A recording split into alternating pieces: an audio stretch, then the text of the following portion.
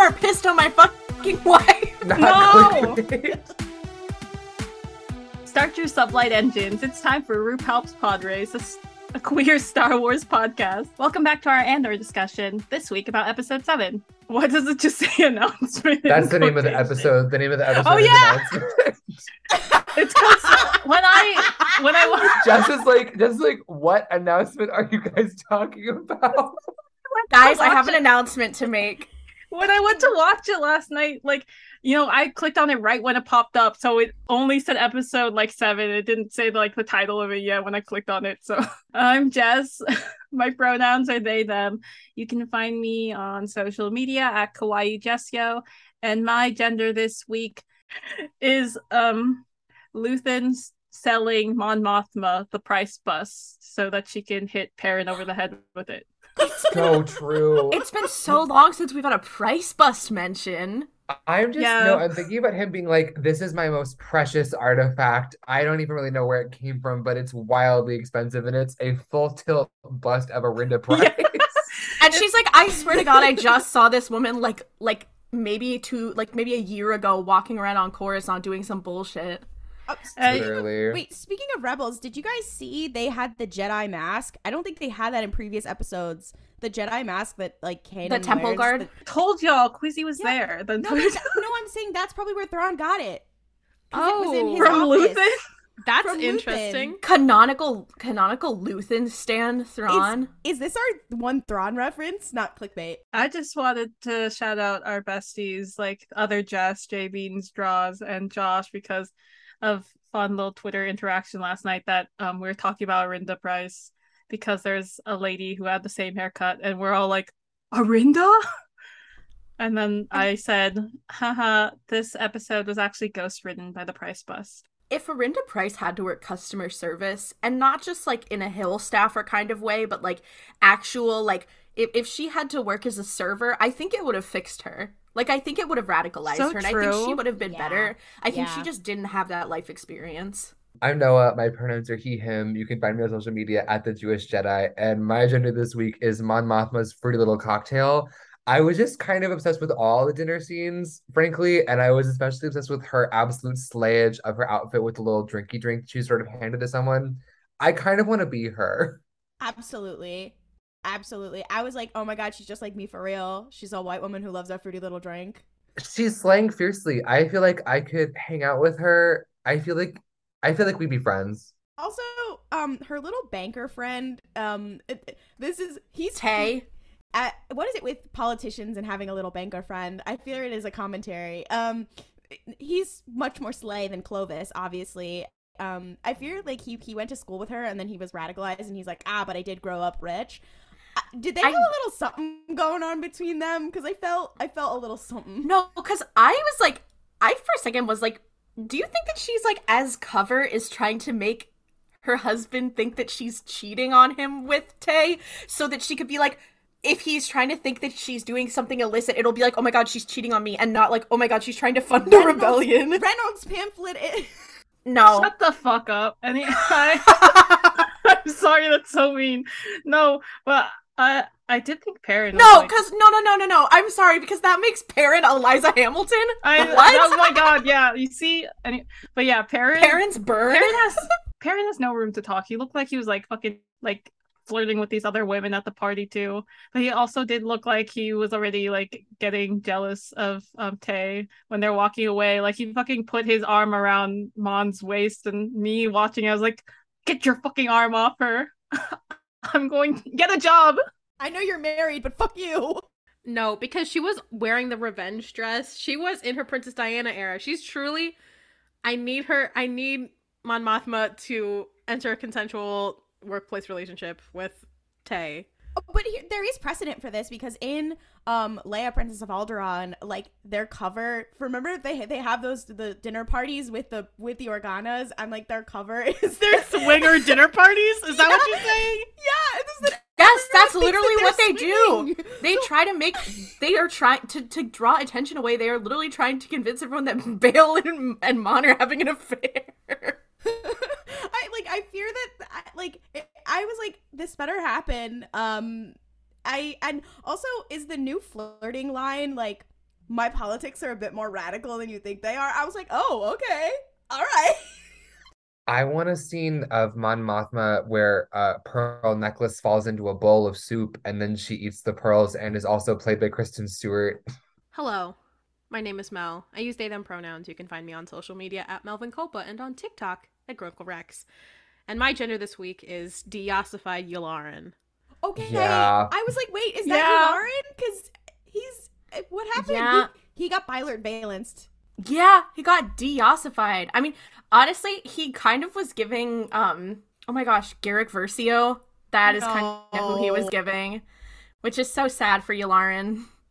I was like so confused when I saw him last night because it's just like, is that Yularen? I was like, wait, no, wait, yes, and then the subtitles did say Yularen, and also all the Thrawn Chiss Twitter like besties were like, we gotta win, Thrawn Chiss Twitter besties, Yularen is here. I was like, damn, this is not the win I wanted, but We're okay. grasping at fucking straws at this point. I just found it super interesting that they cast this gentleman as Yularen, because like usually they're very good at like finding someone who looks a lot like the actress or actor. Sorry, I said actress because I was thinking specifically. Misgendering Colonel Women's Stories Yularen? Matter. No. Women in Empire Yularen. Hashtag her story. I was thinking about Leia in Rogue One, like the woman that they cast then to like use her face to put Carrie Fisher in. And then also to the same extent, like Luke in The Mandalorian. Point is, they usually cast someone who like looks relatively like the person. I was thinking about like the actual like canonical live action Yularen that we have in A New Hope, and that gentleman, they do not look alike. They don't even look like they could be cousins. Yeah. I was okay. like, is this just another white guy in the ISP? Oh shit, it's Yularen. Oh my god, No, Yularen! like And he got be with Vader? deyassified and then gets re-yassified by the time of A New Hope. Oh, he gets re-yassified by rebels. Yeah. He just had a really bad weekend the weekend before this took place. He got melted and then just kind of got reformed. Weekend at Moss's. No, we get No. losses.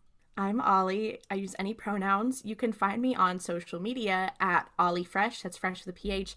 And my gender this week is, why don't you just drop a car battery on his head? And it's Cyril Karn getting a car battery dropped on his head, like Jade and Victorious. I can't express. I think every bone in my body would reset to its original form if I could see Cyril Karn brutally crushed under the weight of a car battery and just watch him like collapse like a paper doll, just Like flat a into the fucking- ground. Like a Looney Tune with an anvil on top of him. Like, Well, That's but I exactly also- what happens, too. I mean, for those of you who don't know, there's a scene in Victorious where Jade gets a car battery dropped on her head, and she just kind of gets knocked the fuck out, and I think that should happen to Cyril Karn. I know you're joking about Cyril Karn and him getting a cartoon anvil basically dropped upon his head. In this case, a car battery that has already happened in this show. Nemec literally got crushed by like a cartoon anvil. Like guys, that was the last episode. Yeah, but I Crushed wasn't by- thinking about Jade from Victorious then, okay? Is Cyril Karn who is Cyril Karn from Victorious coded? I Rex? don't know if he was- Rex? yeah, he's the No, puppet. because Rex is not. We don't talk. No, I can't. Because Rex is Skeen. I think Rex is a counter-revolutionary bitch. What? no, he literally is. Rex watches Fox News. Rex doesn't believe in climate change. Hi, my name is Claudia. My pronouns are she, her. You can find me on social media at Kaludia Says, Kaludia Says. My gender was originally going to be supernatural themed, but I was pulled back from that. It was a pun about Cassian Andor and Castiel. It's not that funny. But my gender actually was brought to you by Mel, who thought of the funniest fucking thing. The droid at the end, we don't really know if his name is, will be K2SO. I don't believe that he is. He was given a designation. Oh, he was given a designation, and that is MR305. Otherwise, his nickname is Mr. Worldwide, because that is clearly Star Wars Miami, and that is Pitbull. Wait. Okay, in all of the other Star Wars like live action shows so far, they've had like random like musical guests. Like there was Thundercat, and then there was the guy from Red Hot Chili Peppers. I've been like, where's Bad Bunny? He needs to be in Andor. We didn't get Bad Bunny. We got Pitbull instead. Oh He's my God. bald. And like, imagine like POV, Cassian gets choked on the street and arrested by Pitbull. Not clickbait. I mean, here's the other thing too, is that very well, I actually heard he was played by, the droid was, like, mocap was done by Pitbull. He just didn't have any speaking lines. We did also fight a little bit about whether that planet at the end, is it Star Wars Miami or is it Star Wars Cancun? Vote in the comments. All right, has everyone submitted their vote? Okay, great. Let's discuss the episode. It's called Announcement. The announcement should have been that Cassian comes out as gay, because it was like, I'm going to say this. We got Cinta and Vel. Congratulations. I would like to see more of them when they reunite. I hope they kiss on the mouth, etc., etc. However, in that one scene where, you know, we saw Cassian in his slut era, because we really only heard people talk about how he's a slut, and we got to see that he is a slut. Although it does seem like he was hooking up with one woman for a while, because it seemed like they've been hanging out for a bit. I was like, maybe he's not a slut. And then I realized, I was like, they could have easily made that a man and then been like, he's bisexual, congrats, and then just like kept it pushing. And Okay, wait, speaking of that woman, I know she was probably like chewing gum or something. I swear to God, I was like, is she taking birth control right now? No, she literally popped Plan B. Like, she said, we are not getting a little Cassian running around on this day. No, That is guys, Young wait. Sheldon-esque spinoff? No, Young Cassian. No, because that would be if he was a young child. That's I'm true. thinking if this had happened last year before Shadow of the Sith came out, we could have been like, oh my God, Cassian's daughter is Rey's mom. Stop. That's No, so but it dark. wouldn't even be a little Cassian to her. She'd be like, oh, a little Keith. Because remember, he Okay, said but his name is Keith. Rey's mom is white, so What kind of name Okay, is Keith? well, Chief Keef, the disrespect. I love how we have Grief Karga and now we have Keith. Keith Keith- Grieger? Yeah. Why do you Gre- keep Grieger, choosing I these think? ass names? Cassian, you gotta come up with like more interesting names, I buddy. mean, Yeah. to be fair, if I probably wouldn't remember it, so like, I think it's a great name if you're just like, I'm just trying to be low key. Keith? So- Sure. Yeah, like, what are you, a fucking try guy? You're done. Oh my, Cassian, the My Rogue God. One crew are the Try Guys. Cassian is eating the whole menu at this like beach resort. Tim is Ned. No. The way that they discussed him in this episode, and he was like, yeah, I mean, clearly he was jealous. And she was like, okay, but like anybody would have turned you in because we're all kind of fucked. And he was like, but he was jealous, right? And I was like, I fear you are still very damn bad, sir. I did really enjoy that part though, with Cassian being like, your boyfriend turned me in. Your jealous boyfriend turned me in, yet I'm the villain here. Which I was just Yeah. like, that's so true. He was actually in the right there. Like, everyone was like, oh, whatever. And he was like, I have money. We could just leave. Like, and, you know, your boyfriend is an ass and whatever. And everyone's like, I don't know, whatever. Like, he seemed very logical. Like, But at the same time, they had points too of like, the Empire is everywhere. There's like no escaping them, Cassian. He and said, learned that I'm, real quick. yeah, he literally said, I'm gonna escape the Empire immediately. Could not be more than 2 months later is getting arrested by the Empire. No, literally, he was like, my cottagecore For something fantasy. he didn't even do. His cottagecore fantasy could not escape settler colonialism. It's so dark for him. Is Flop. He it a flops. is it a commentary about how people of color cannot have the cottagecore fantasy because because the you know, imperialism will always follow? Who could say? Although apparently it was a commentary on mandatory sentencing minimums. I was like, oh, I see that's where we're going. Holy shit! All right. Oh, no, literally, also the fucking, the Patriot actification. I okay, because they've kind of done a commentary on Patriot Act twice now in Star Wars. Like, they definitely, in the prequels, it was definitely a commentary on the Patriot Act. Like, sir, we know, George, you had some shit to say about Dick Cheney. And then they did this, and I was like, Deidre was like, so according to the Patriot Act, I was like, oh, okay, she's in her Karl Rove era. Okay. Oh my god, that scene also with Deidre. She was girl bossing like really hard. What's his name? Blevin? Why is his name Blevin? It's I so know, 'cause hateful. Out loud, I was like ninja, because for those of you who don't know, the flop We know. streamer We ninja. know. Well, I'm talking about to our audience, Claudia. Not everyone's as chronically online as you are. Yeah, Claudia. Tyler Blevins is the name of the streamer ninja, who yells at children whilst playing Fortnite.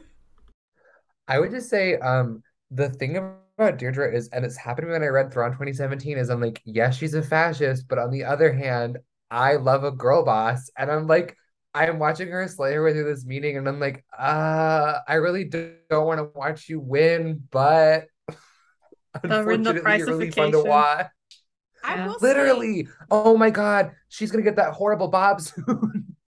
No, not I in hope- Andor season 2. She has the bob. no, I will say, I do like the balance where they're like, we're not just gonna show you a fascist girl boss, we're gonna show you a rebellion. Like, we have balance. They're like, we're gonna have both sides of girl bossery. The girl bossery, like the Force, can be used for both evil and good. You know what I mean? And I'm like, I love that balance. That's so great. Because the stuff with was this one of the episodes that was written by Beau Willimon or not? I didn't check. I don't think it was. I gotta check. But like, this was the episode where I was like, oh, we've entered our House of Cards era. Okay. All right. Yes, I'm here. I'm with it. Also, she did have a white woman moment where there was like the black guy following the rules and like doing his job well. And then she was like, so I'm not going to follow the rules. And then she was rewarded Literally. for that. And you're like, oh, this is very dark. That entire scene, I was like, white woman moment, white woman moment, white woman moment, white woman moment. And she's like, feminism. I know. did it. Literally, I was like, oh my God, she's burning her bra. Guys. Is she a turf? Oh, that is what I'm Do going you to have put to my, ask? I'm putting my stake in the ground. She's not a turf. She's for the culture. She's like, I don't care if you're trans as long as you hate people who hate the Empire. That's like that video of those conservative women where they're like, we don't care if you're white, we don't care if you're black, but we care if you vote for Trump. Yeah, no, she's fully singing the Real Women Vote for Trump song in the fucking, like, Real women vote for Palps. Trump. Yeah. On the other side of the girl boss coin, the rebellion girl bosses with Clea and Vel, which for a moment I didn't recognize Vel. I'm sorry to Vel. She just was so slay that I was just like, oh my God, a new girl boss? I was like, wait, no, that's Vel. Clea's outfit? I was like, they were Clea like, was so slay. 18 shots of her walking, just slaying. And I was like, yeah, what the fucking Coruscant runway, girl? Like, damn. That whole scene also was just like, oh, I feel conflicted because, like, on one hand, like Clea has a point. Like, Cassian is a loose end now. They don't know if he's like really on their side because Guy was just like, haha, I don't want to be a part of this. Goodbye, never contact me again. And so they're like, Luthen did say he could do that. but like Luthen wanted Cassian. I mean, I guess Vel could have returned Luthen's fun little Kyber necklace, but I think Luthen was really hoping that Cassian would, like, side with them. And so now that Cassian was like, they're like, okay, this is a loose end. Also, Clea definitely seems like the more cautious of the two between Luthen and her, and she's just like, yeah, no, we got to get rid of the boy boss. Vel, do your fucking job, like how Cinta is doing her job. And now I'm worried about like Vel having to go into her bounty hunter era and go capture Cassian, probably save him from jail. But I'm worried about that situation. I will say that was one of my favorite parts of the episode. First of all, Jess, I also didn't recognize Val when I first saw her. I was like, oh my God, Slay, your hair looks so good. And I was like, who the fuck is that? Like, it like took me a second. But I will say that there were two really big like thematic moments in this episode that I absolutely loved. And it's something that I will not shut up about, like, since the show started, about like how it talks about rebellion and how it talks about like what that actually means. And this was one of those scenes when she was like, look, I know it's shitty, but you do need to deal with him because right now he's just something we can't afford to deal with. We're too fragile right now. And the other scene was when Mon went to Luthen's shop and she was like, this was really, really bad. And he's like, this is necessary. Like, I'm sorry to tell you that this is what we're going to have to do. And if you're not okay with that, that's fine. Like, back out. But this is necessary for us to work with. And I really like how this show like draws its lines in terms of like I think a lot of the realities of the rebellion they get glossed over in like a lot of the movies and stuff. I really enjoy it. Also, I can't talk enough about how like I really love political dramas, and I'm getting so much good political drama from this show. Like all the Mon Mothma scenes, I was like, this is slay. I could watch an hour and 45 minutes of just this every single week. I was wrong. This episode was not written by Beau Willimon. It was written by a combination of people, but includes Stephen Schiff, who worked on The Americans. That's why all the spy stuff slayed so fucking hard. The director, it did give me a little jump scare while you were talking because the director has worked on both The Crown and Sherlock. Mon Mothma's Reichenbach Fall. Thoughts? The Coruscant Fall. Oh no! No, I'm just thinking about us fucking joking about The Crown. Was it last week? And to find out one of the writers actually worked on The Crown this week.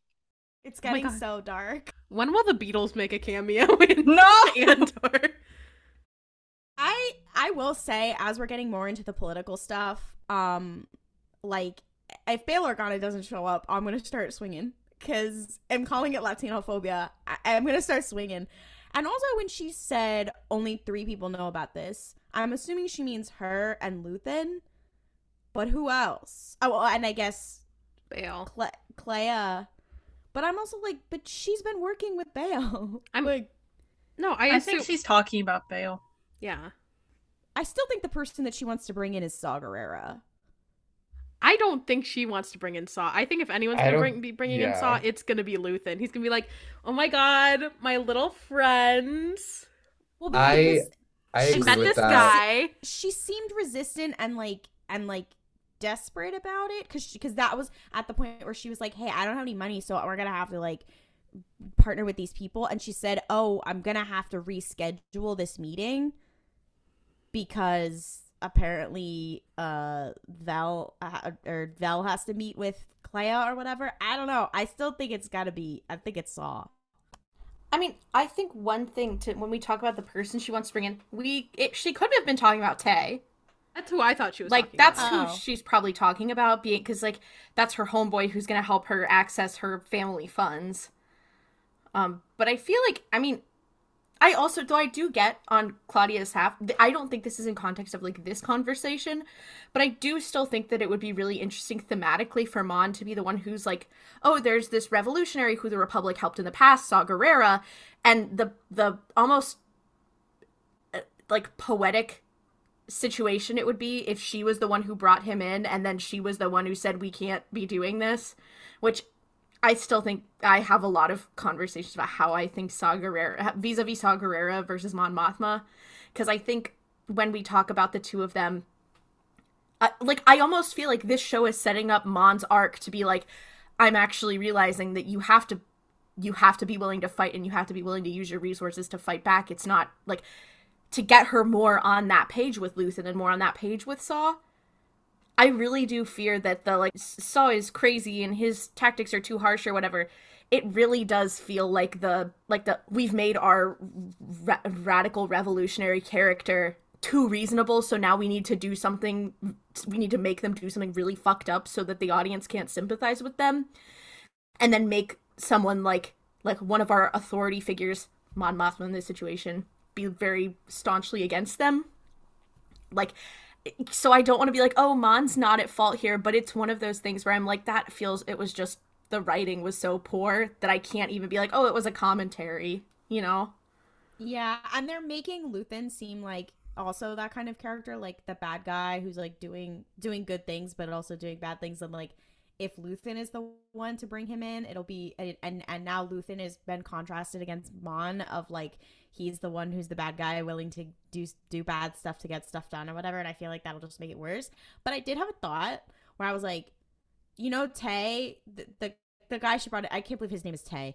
What if he did say already that he was like, my political things already swing one way? What if what if he's the one who connects them with Saw? That would be He already has some radical connections. And like, who has been funding the partisans? You know what I mean? GoFundMe's. Literally, they've been doing mutual aid GoFundMe.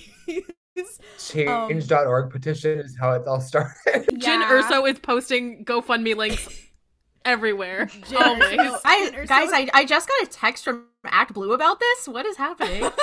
I will say the part when they're having that conversation about how all those Aldanis were arrested, it did make me think about how in Rebels, how they were like, we have to go back for people on Lothal because the people on Lothal, they're taking it out on the people on Lothal. And I feel like this is where they're starting to like learn that lesson of like, oh, we need to start like operating basically with space battles and doing like remote mutual aid, because if we're doing raids and shit like this, it's going to affect like the people there even worse. I do fear that they're going to use those kinds of things to make Mon Mothma be like seem like the better revolutionary, when I'm like, okay, but like I know when Saw Gerrera comes up, I'm gonna hate whatever they do with it. I just know that. I mean, I'm keeping my expectations Saw Gerrera, basically whatever's below hell. Not because I'm like, I know definitively I'm gonna hate it, but because I'm not waiting anywhere for Star Wars as a piece of media to suddenly really understand the politics and dynamics of revolution in any way that's like something that I would be like, that makes sense. That said, I feel like tonally this show and how it like presents and talks about rebellion is really different than a lot of Star Wars. And I mean, obviously like Rebels had a lot of really great moments, but like I think overall I really like this. So it's not that my hopes are not like, it's not that I'm like, it's gonna be shit, but I hope that they'll sort of pull it off. And I think what we talked about is sort of correct insofar as like part of what Mon has to go through as a character in these early stages of the rebellion is realizing like you don't win a rebellion with pleasantry. Like it's just not like how that works. And I think like, you know, we saw her reaction of being like, oh fuck, what did you do? But ultimately when Luthen is like, I'm only telling you things you already know, which is that it has to go this way. And she doesn't argue with him. She's like, all right, slay, I guess I'll head out. Like, she's not like, no, fuck you, bye. I will say, I don't think that they portrayed her as someone of being like, oh, I'm only like, I'm trying to do things like the nice way or pleasantries. I think it was more to show that like she's scared of taking risks, which I think really works for her character, because like she's one of these people who's been in it since the beginning, basically created the rebellion. They talk a little bit about her little separatist alliance of people. So like it makes sense for her to be like, I want to play it safe, I want to play the long game, etc., etc., and for him to be like, nope, we need to go out in the open and start to just be a rebellion, and start throwing hands. For her to be like, are you sure about that, my guy? And knowing what occurs, like, you know, eventually they use the fucking Death Star or whatever. Like, I understand. To me, it seemed more like her, and I'm glad that they did this. It seemed more like her fear, less of her like moral, because he said, he was like, you already know this stuff, less of her moral stuff and more of her fear of like, if we do this chess move, we're so fucked, and not just like that more people are gonna be fucked, but like we are so fucked in this way. So I'm glad that they kind of made that a little clear, that it wasn't just like a moral thing. It was, I think, more of their personality strategy wise, which I like. And I like when we're not having fucking leftist discourse on Maine, and instead we're having more of a strategy conversation, because that, again, makes him feel more real. And I think that's a part of the good part of this whole show. Kind of related, but also deeply unrelated. I just kind of wanted to go back to what we were talking about like Vel and, oh my god, I forgot Luthen's slay little assistant's name. Klexa? Klexa? Clea, is that is her name? Okay. In their conversation, they're talking about like Vel's like, oh my god, all my friends are dead except for my girlfriend. What the fuck? And I thought it was interesting, just like kind of how that conversation was framed, because it was like, for some of the people, she's like, okay, like Nemec, like, he passed away, that sucked. And like, she's like, oh yeah, I recruited Terriman. But like for Cinta, first of all, she doesn't really mention her, and I think it's because, like, you know, she's still alive, and like, but also it made it sound like maybe Synth is the person who knows what the fuck is up, because she's still there and she still had an assignment to do. And that was something I was thinking about, because also Vel mentions, like, that there was something that needed to, like, get destroyed or handled that Cinta was dealing with, and I think it had to do with wherever the fuck she was going in the episode. I need to know what Homegirl is doing, like, what is going on in the House of Commons, because I think she's just trying to get off the planet, because she's kind of trapped right now. yeah, but I felt like she had one other assignment, because that's at least how it had sounded, like what Clea had said was like, Yeah, she had 'cause other shit going on. Clea was like, she's doing her job, she's following through on the mission. Maybe she's destroying all the fucking footage because they decided to show their fucking faces like idiots. She's destroying the VHS tapes that they store. It's like in Knives Out when Marta uses a magnet to destroy the tapes. She's walking back into the Imperial base with just a huge magnet, and she's like, "Oh my god, I'm so sorry, guys."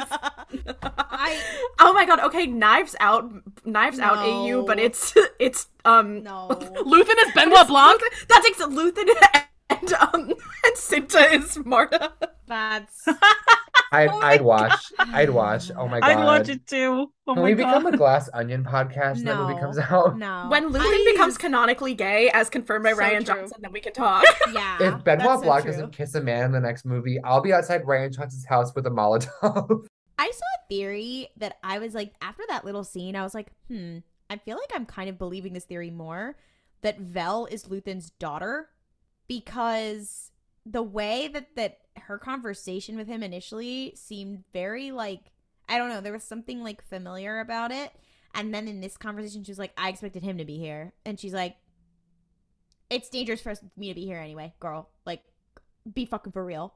I don't know. And now I'm starting to believe, like, and like she really doesn't want to believe him blindly, but then she ends up doing it with like not a lot of say. Because then I realized, you know, I remember saying in a couple episodes ago, like, why do they seem like so reluctant to argue about this stuff? Like they're on a mission, they're following orders. And I realized she's the only one really who, like, and she initially questions it, whatever, and I'm like, oh, maybe because she's questioning her dad. If this was just like her command, or not her commanding officer, whatever it would be for an intelligence person, if this is just like her, not informant, or Her whatever fence, but yeah, basically. her higher up person, I think she would react differently than if this was somebody that she knows, like, if this is somebody that she knows personally. Also, why is she on Coruscant? Like, she could have gone and hid anywhere waiting for instructions. Why is she on Coruscant of all places? Is it because she lives there with her father? And she's got a bougie outfit too now. So it's just like, also the way that Luthen did yell at her, like in episode 4, was it? Yeah, when you first meet Vel, I was just like, one that like triggered traumatized kid stuff of parent yelling at you, and yeah, I guess that could make sense. That was my first thought, but then I was like, maybe it's just because they're both white. But the further we go, I think it's like more and more likely. Another relation that I've seen people talking about on Twitter, and I don't know how much I believe this, but people have been like, what if Clea is Cassian's sister? Which I think is no, hilarious. She's white. I mean, like, Cassian is the white Latino. That's true. That's true. That's true. So listen, I'm just saying. But also, what I do think is funny, this is relating to that conversation that she has with Vel when she's walking in that little red number. I'm like, girl, you are not subtle. You're not subtle at all. But You're wearing like. But that's the point. She's standing out so that she doesn't, you know, look suspicious. Because that's what Cassian did, was like, oh, I'm just gonna look around. I'm just gonna wear my little undercover outfit. And then they're like, what are you doing? What are you doing? To be fair, in Space Miami, he was like jogging about. Like, he was not doing himself any favors. He could have seen that situation and just like stopped. Like, sat down. And he like, kept I'm not- looking. Yeah, I'm He like, kept like being like, what the fuck's going on? And they're like, what are you doing? you're going That's to really the corner sus. store to get Sour Patch Kids. Like, Yeah, like, I'm not But, gonna hashtag victim blame him, but like, girl, what are we Listen, doing? he was not As- helping himself. As someone who like grew up in a strict household, and when I like to sneak stuff to my room, I do it in the most casual way, and like very openly, because if I'm trying to be sneaky, that's when my like family would be like, "What are you doing?" But if I'm just walking around like normal and not giving a fuck, then they don't pay attention to me. So yeah, maybe that's what Clay is doing. She's like, I just got to be like the most casual and extra as I can be because that does not stand out. Whereas Cassian, who's trying to be all sneaky, is like walking red flag, and they're like, "Put your hands up. We're gonna we're gonna choke you with this K2 droid." Not it wasn't K2. I thought it was for a second. I wanted to talk about Marva. I want to talk about the scene where Cassian is like, there's a couple of revelations that we get from her. The first one is that she's like, everyone on Kenari was killed. Like what happened on Kenari, like there were no survivors. So implying that his sister and the others who were there were dead, implying that when she and Clem found Cassian and they were like, oh, they're gonna kill all these kids, they were right. And I'm like, girl, what the fuck? What is going on with that? I still think she's lying. I do think she is lying and she doesn't know. Because how would she know? Well, she took him and left. They didn't like. I mean, they could have seen it on like Apple News Alert or something. Okay. But I also think another really interesting thing that this episode does is like build up. I feel like this almost did more to inform me of the relationship, like the present relationship that Marva and Cassian have, than any of the other episodes before this. Like, seeing them have this very genuine conversation about like her being like, I've never loved anything more than I love you as my son, and him being like, if I leave here I'm gonna be worried about you constantly, and her being like, well, that's just because we're family and that's love. Like, listen, I know I'm very much like, girl, why are you taking this Indigenous child? But I'm also like, that was very, like, I really love how this show does nuance, because it's like, yeah, Marva's not perfect, but she does very clearly love her guy, love her little boy. Like, she's a really, really interesting character. Mama's boy Cassian was also very slay when he was like, I can't leave without. He comes back knowing that it's very dangerous for him to be there, to be like, come on, mom, and also my special little pet. Like, we gotta, like, he comes back for his mom, which, like, if, you know, usually in, like, a hero's story or whatever, like, they go off on their adventure and they never come back or whatever, but he's like, no, I gotta come back for my mom, who, like, and I love that for him. But what I did love about, like, with Marva, and I'm maybe, hopefully, we will learn more about her backstory and who her and Clem were, like, how she's, like, no, like, she's, like, she is a textbook example of someone being inspired by these now very public acts of rebellion, which we start to see in Rebels as well. But where she's like, no, like, she's like, what am I gonna do? Sit around and die? Like, I it's time for me to do something. She's like I can do something, you know. And the moment where she's like, and she's not trying to convince him of anything, or she's like, it's very indicative of like a mother's love of like, you know, I worked really hard and I kept you safe all these years so you could go off and you could like have a happy life, and I'm happy for you if that's the thing that you're going to choose to do and try to escape this. This is my choice. I can't go with you, and I don't think that I can escape it, and if you want to try, like, I love you for that and I think you should. It was like I got very emotional. But it was also very interesting, the thing to talk about, like, to see someone be radicalized who is not just like a young person, and we don't know her background. Like, she might obviously is already sympathetic, etc., but like, or maybe have done things in the past, but like, to see someone be radicalized who is older also, I think was very important and very interesting. Because we had a lot of stuff with mothers. We also saw Cyril's mother be like a Fox News watching bitch. Be like, they were just causing a commotion. I hope they get what's coming to them. And I was like, girl, what the fuck? And also, she was acting her fucking ass off. Emmy award winning performance. I mean, on everybody's part, but she was acting her ass off in this episode. Two things. One, I would like to defend Cyril Karn's mother because she and I are kindred spirits in that we both hate Cyril Karn. And I think it was I think it was just really funny because I remember watching that scene where she was like, look at you with your dumb little collar. what does that say? I'm pathetic. Pay attention to me. I need validation. And I was like, Yeah. get his I ass was- now. Yes, my girl is a Fox News watcher, but she also hates her son. And in that way, she and I are very one and the same. She's Re ACAB in a way. She's ASAP. All cereals are bastards. All Karns are bastards.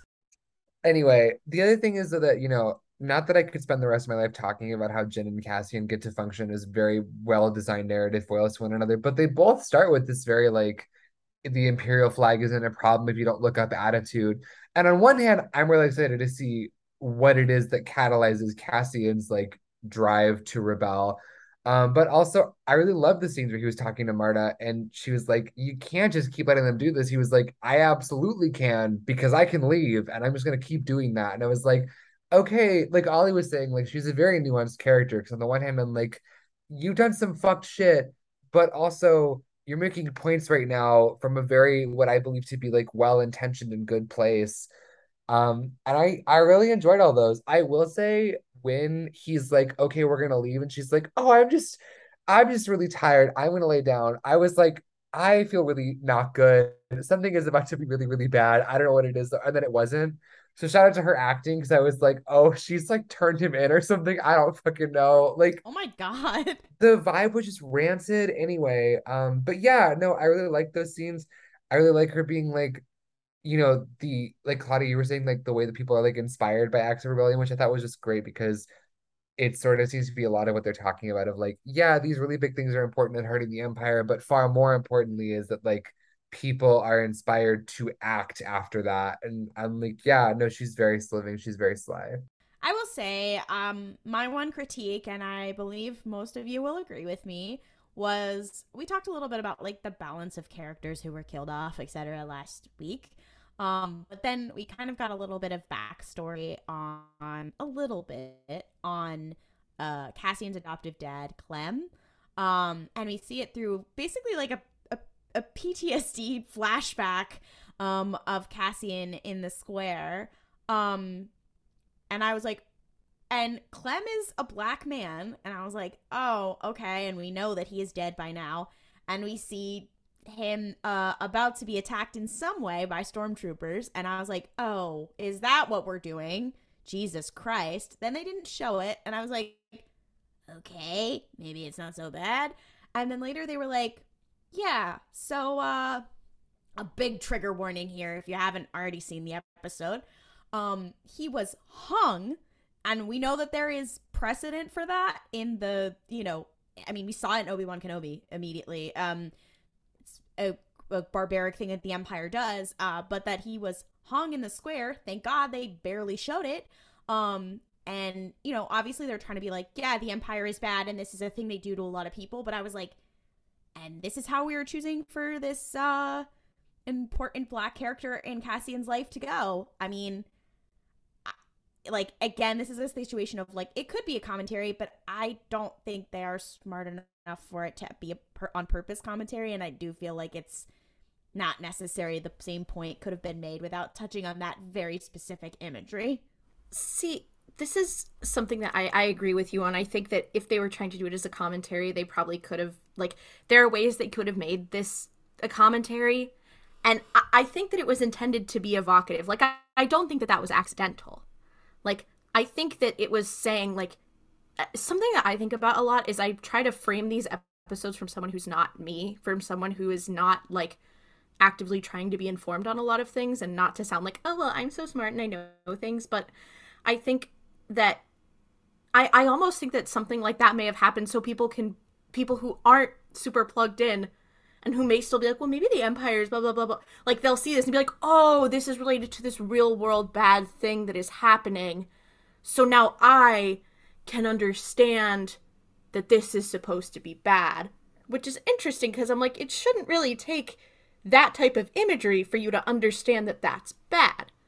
So, like, I can see what they were trying to go with if that's what was happening, but it falls flat when it's trying to actually be commentary.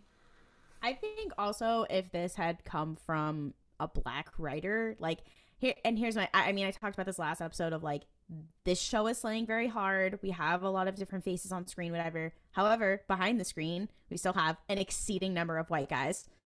Like, this is a show about a Latino man, and the guy playing him is the only one behind the scenes. At least in the like main writing and directing, it's like white guy on white guy on white guy. So that's like, for me, I'm like, if this was written or directed by a Black person, I would be like, that is a thing that they chose to do. And obviously, like, you know, different people are gonna be in different ways comfortable about this, but I also think that, like, I know that there are white writers sometimes who are like, I'm choosing to do this as a commentary, whatever. And I'm like, maybe that's not your commentary to make. And, you know, this comes back to that, like, race conscious versus, like, race blind casting and all this kind of stuff. But yeah, I feel like it could have been done in another way. Like, I mean, they've shown plenty of atrocities that the Empire has done without that. I mean, I am a white person, and it was very jarring for me, and I think the reason that I didn't like it wasn't jarring in a like, damn, the Empire sucks kind of way. It was jarring in a like, it took me out kind of way of like, oh, that felt gross in a real world way, not in a, oh, the Empire sucks ass kind of way. Yeah, it was not uncomfortable in the right way, I guess I should say. It was uncomfortable in a I feel this is misplaced kind of way, and it took me out, I guess. Yeah, it took me out as well. And I guess what I would say about these types of things where it's like, is what kind of reaction is it meant to elicit, or who's behind the camera and who's behind the script? I am at the same time also constantly plagued by the question of like, okay, and all that put aside, who's consuming it, and like what does that audience take out of whatever is put on screen? Even to the point where it's like, regardless of who writes a scene, it's sort of to me like, okay, but who, everyone consumes it individually differently. And I guess the biggest thing too is like, yes, it's true that you can use something like that to be like, see, it's bad and you should think that it's bad, or it should be difficult to look upon. But I'm also like, why that has to consistently happen to Black and brown people in Star Wars and in most fantasy media is something that I'm like, just don't. Also, like, at least for me personally, I don't think that there ever would have needed to be a scene where we find out how exactly Clem died. That wasn't really relevant. The point being that this character is dead. The point of Cassian is that he's not in his life anymore.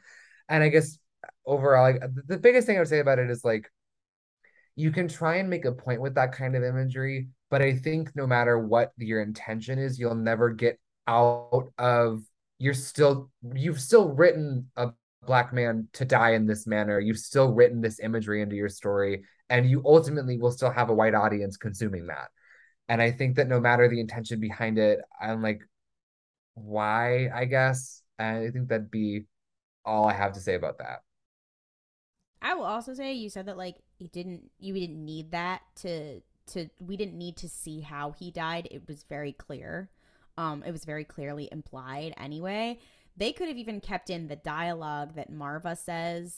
I don't know if she says that how he was dead or whatever. They could have kept in that whole piece of like, I can't go through the town square anymore because that's where he died, et cetera, et cetera. Like, they could have kept that in and then just not showed it, and it would have been a great, I guess, tell not show kind of moment. Instead of like being like, yeah, like, this was actually, putting aside the problematic part, I actually thought that it was like one of the clunkier pieces of storytelling in a show that is so deft with everything else, where they do a lot of show not tell. Disclaimer here, the whole show not tell thing comes from the writers workshop that came from the CIA, so like take that with a grain of salt, etc., etc., etc. However, but they did think it was a bit clunky to be like, so here's the flashback, and now we're going to discuss it. And when earlier they've had things to be like, we're just gonna talk about that this happened and you can fill in the rest. We don't need to see it. Especially because this show has like already showed so many atrocities. And like, Cassian has already experienced, the point was also how much it affected Cassian. I get that was the reason, but it was like, we've already shown atrocities that have happened to Cassian. Like, it wasn't necessary.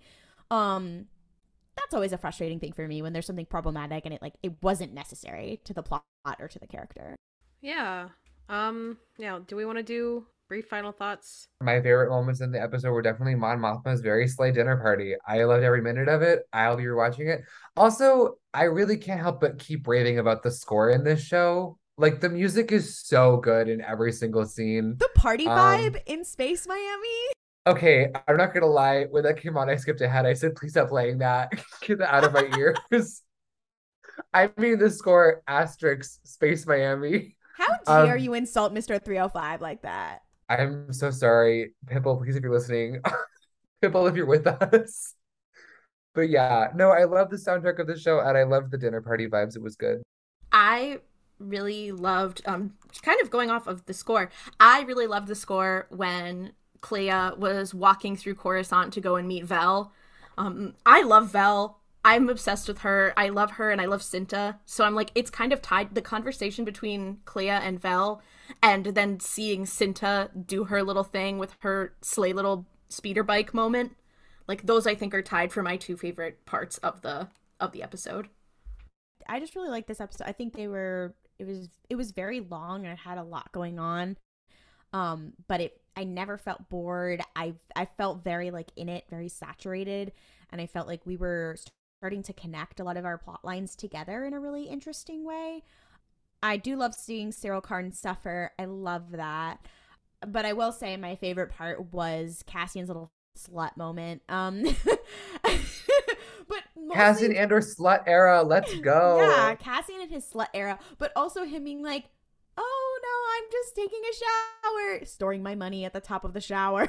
Like, I thought that was so funny for him, and I was like, okay, but like anybody could find that. It's like it's not that discreet. Like, honey, King, what are you doing? But I love that whole sequence for him, and I do love this. So like, you know, a lot of people in Star Wars, they talk about like, I'm gonna go to a beach planet and call it a day, and nobody's ever gonna see me again. And we saw him do it. It didn't last for that long, but we King saw of him living do his it. dreams, honestly.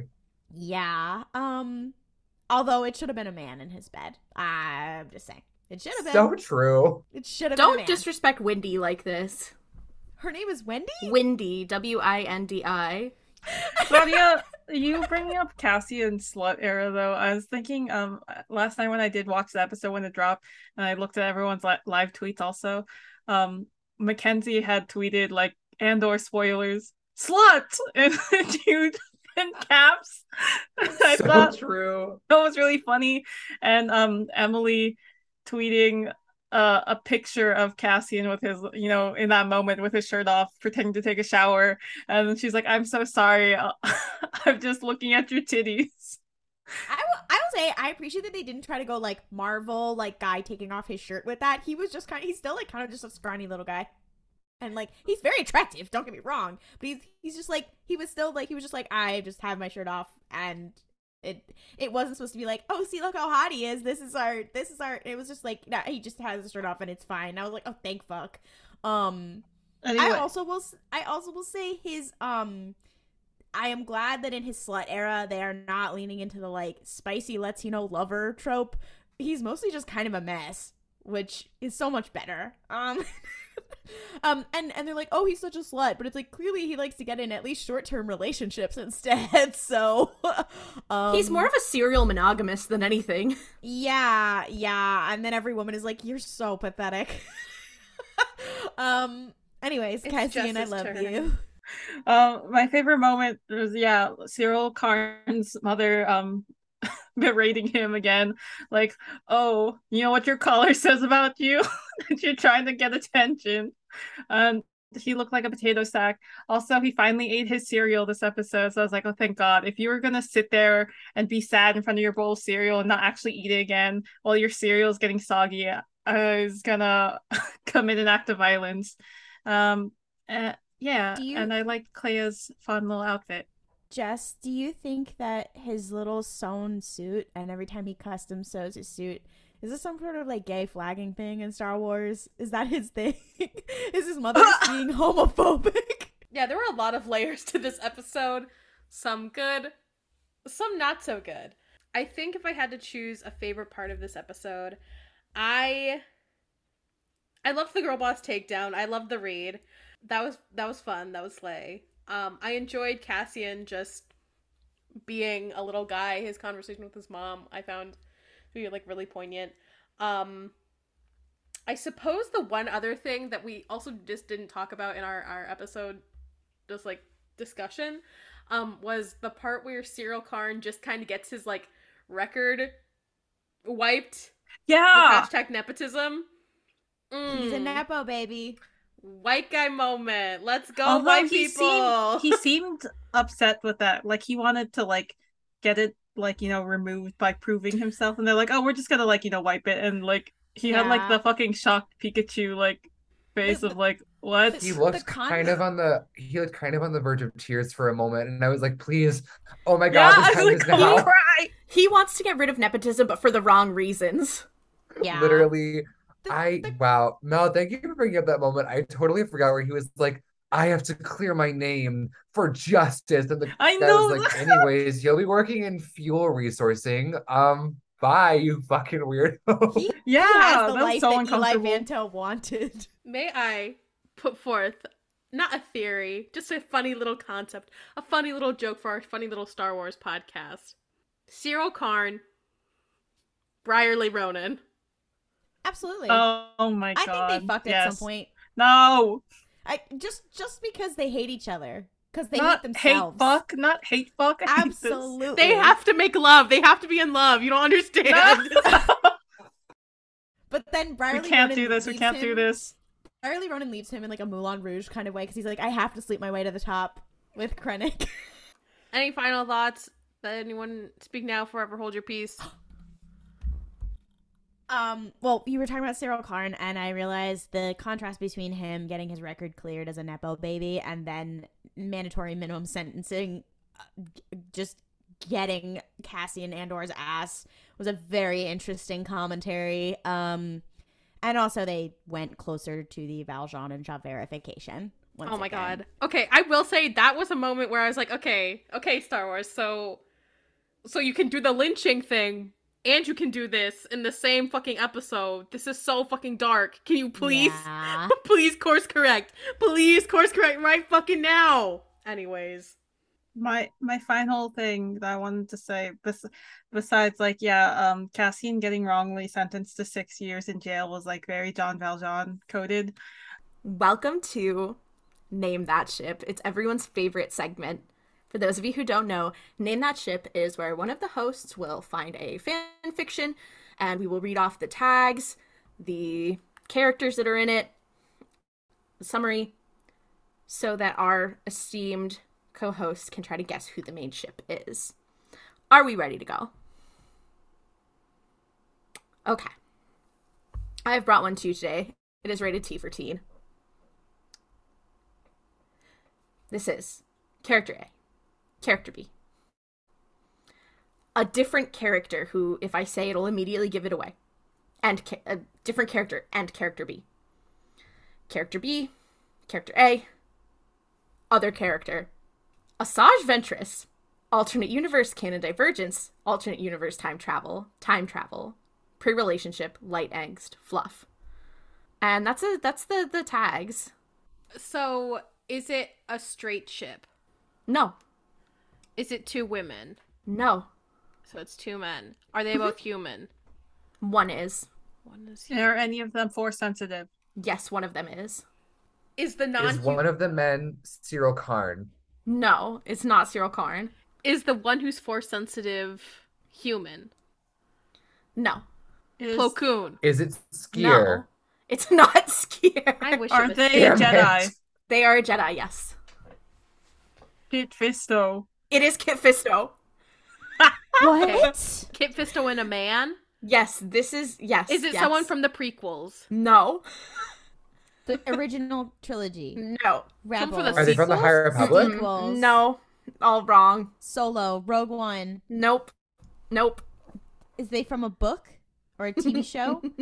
A TV show, yes. They are a Star Wars character, right? Yes, this is a human who Okay. is not Force sensitive, who is from a TV show. The Mandalorian, Was it- the book Yes, of it Boba is Fett. Din Djarin / Kit Fisto Oh! time travel. Kit Fisto has come forward in time. Oh fuck yeah! The other character is Grogu. They are raising Grogu Oh, together. This is period. pre-relationship. So I'm slay. sad. I The am summary down. the summary is the child is crying. Din swallows, the movement hidden by his helmet as he glances towards the Jedi beside him. Kit's face is nothing but calm and his usual bright smile, but his eyes are burning, smoldering with anger, and the Nautilus chin tilts up to face down the witch in front of them. It's Kit's posture that has him on guard, since he seems to be shifting into an offensive stance. Ventress is there. I love Ventress is there. This I may love be, the- I may be mistaken. Din and Grogu may have gone back in time. I didn't read it. I apologize, but Honestly, let me- I'm happy in either direction. This is a pairing I didn't know I needed in my life, but now I think I'm gonna make it my personality. Absolutely. kind of off the shits. I Kin? think it's sliving. Dit? Not kin. Kin? Kin? I like dit. Dit? Dit? Not Dit dit. Fisto? Dit. Dit Gisto. Dit Jisto. Fuck You're no. done. You're Okay. done. That was very funny. Are you ready all for mine? I'm scared. Okay. So here's the thing is that first of all, this is a relatively recent fan fiction. And this is once again no hate to this author. Very slay. Love. The concept was just like the concept I think is very probable. It's very slay. The thing about this that made me be like, I have to bring it to the podcast is the prospect of trying to figure out what the ship name is for this, okay? Okay? That's very important to me. Are we ready? Okay. So, I'm going to do something I usually don't do, which is to say read the categories. This is not like really a crossover per se, but I think it's going to help you guys contextualize some things. So, or not the category, the fandoms. Fandoms. Star Wars all media types, Star Wars a book series, and a Star Wars TV show. So it's a Star Wars book series. Book series, and then also there's a TV show. Oh wait, Are the it's fandoms. no, no, it's Star it's- Wars. Oh, it's a crossover. Well, No, it's not, Claudia. What Mel is saying is that it's like a group of Star Wars books as well as a Star Wars TV show. So this okay, is a all character right. from the books and a character from the TV show, right? Gotcha. Okay, Yes, for sure. correct. Okay. The relationships. Character A, character B. I just realized there are no actual tags in this. There's just character tags. Okay, cool. Well, it's 6 characters, and I cannot give you any of them because it will give it away. Are these characters from the High Republic? No. Okay. Are these characters from Aftermath? No. Are they One of from them- the Thrawn books? Yes, Ascendancy. they are. Are they from They- the Ascendancy? Not or from the Arinda Price. Ascendancy. Not Arinda Price. Damn it! Okay, but then there's also from the show. Are they Rebel? Are they from Rebels? No. Okay. Clone Is- Wars, Wolf No. Yularen. Mandalorian. Not Wolf Yularen. I like where your head is at. Not the Karen Arinda Yularen, his Price. wife. Not Karen Yularen. His. We not- said no to Arinda Price already. I want it- her to be there. No Are these- Rindy. Are these Tarkin. Not Tarkin. Riley Ronan. Not Brierly Ronan. We can't just Wait, keep wait, shouting names. wait, We wait, need wait, to wait. narrow it down. So these are characters from the canon Thrawn trilogy, not the Ascendancy, shipped with someone from a TV show that is not the Clone Wars, not Rebels, not the Mandalorian, not the Book of Boba Fett. Correct. Is it Andor? Yes, it is Andor. Thrawn Okay. / Luthen. Thrawn is one of the characters. Oh, Okay. Eli Vanto. No. it's okay. So Okay, so all right. So I wait, just like that. I brought a Thranto fig, and that's just it. wait. So Is it- how many wait, how many is it- different pairings are there that we have to figure out? One. Okay. It is so Thrawn Thrawn and someone Cassian. else. Thrawn Cyril Karn. No. No. Thrawn. Thrawn and Deidre. No. Thrawn and Tamarin. No. No. Is it Luthen? No, it is not. No, that was my Is first it, guess. is it an Imperial character in Andor? Technically, yes. Thrawn However, and Mon Lieutenant Gordon? Mothma. Thrawn and Mon Mothma is correct. Yes. Oh, Thrawn Mothma, let's go. I think this is my first win in a name that ship in like 8 years. Thrawn? No, No, okay. Throthma Nation, okay. Throthma Nation, rise up. This was Throthma so... Hive, get your hands in the air. No, because I'm sorry. If Eli was like, I can make him worse, but Mon Mothma was like, I can make him better. No, because this is the premise of this fanfiction. Mon Mothma's like, oh my god, I have to go talk to Luthen. She like runs in. Who is there looking at art in Luthen's little shop? Ron. And she's like, hey mamas. That is so slay. Not hey mamas. Her husband is an asshole. No, I think literally. She should get to cheat on him with slay aliens. Absolutely. Hey, so this for some reason jogged the memory of what I wanted to say earlier. Why did we not see Sly more in this episode? Okay, Literally. I did have the same thought. I was like, where's Slay Moore? Obviously not slaying more. I don't know why that. I No, don't know why the slay stick less. made me think of her, but maybe because Mon Mothma. But I was like, Maybe she it uninvited just her. jogged the memory of her. Perhaps cheating on your spouse with an alien. Yeah, so true. Maybe that's why. But yeah, I was just obsessed with this, and like, also my favorite line from the fic. This is not necessarily my favorite line. I was just skimming through it. Flirting, Mon blinked, surprised. That's complete nonsense. I was not flirting with Thrawn. So true. I'm So obsessed. true. She said, you will not catch me. She's a lot like Princess Diana when you think about it. Thank you so much for joining us this week for RuPaul's Pod Race. For updates, Star Wars news, our reactions to High Republic Phase 2, and more curse shit, follow us on social media at RuPaul's Pod Race on Twitter, Instagram, and TikTok. If you want to ask us a question, send us questions to our TikTok Q&A or email us at RuPaul'sPodRace@gmail.com. And if you really love the show, please rate and review our show on Apple Podcasts, Podchaser, Spotify, or Overcast. It really helps people find the show. May the Force be with you, and don't criff it up. Waka Waka waka.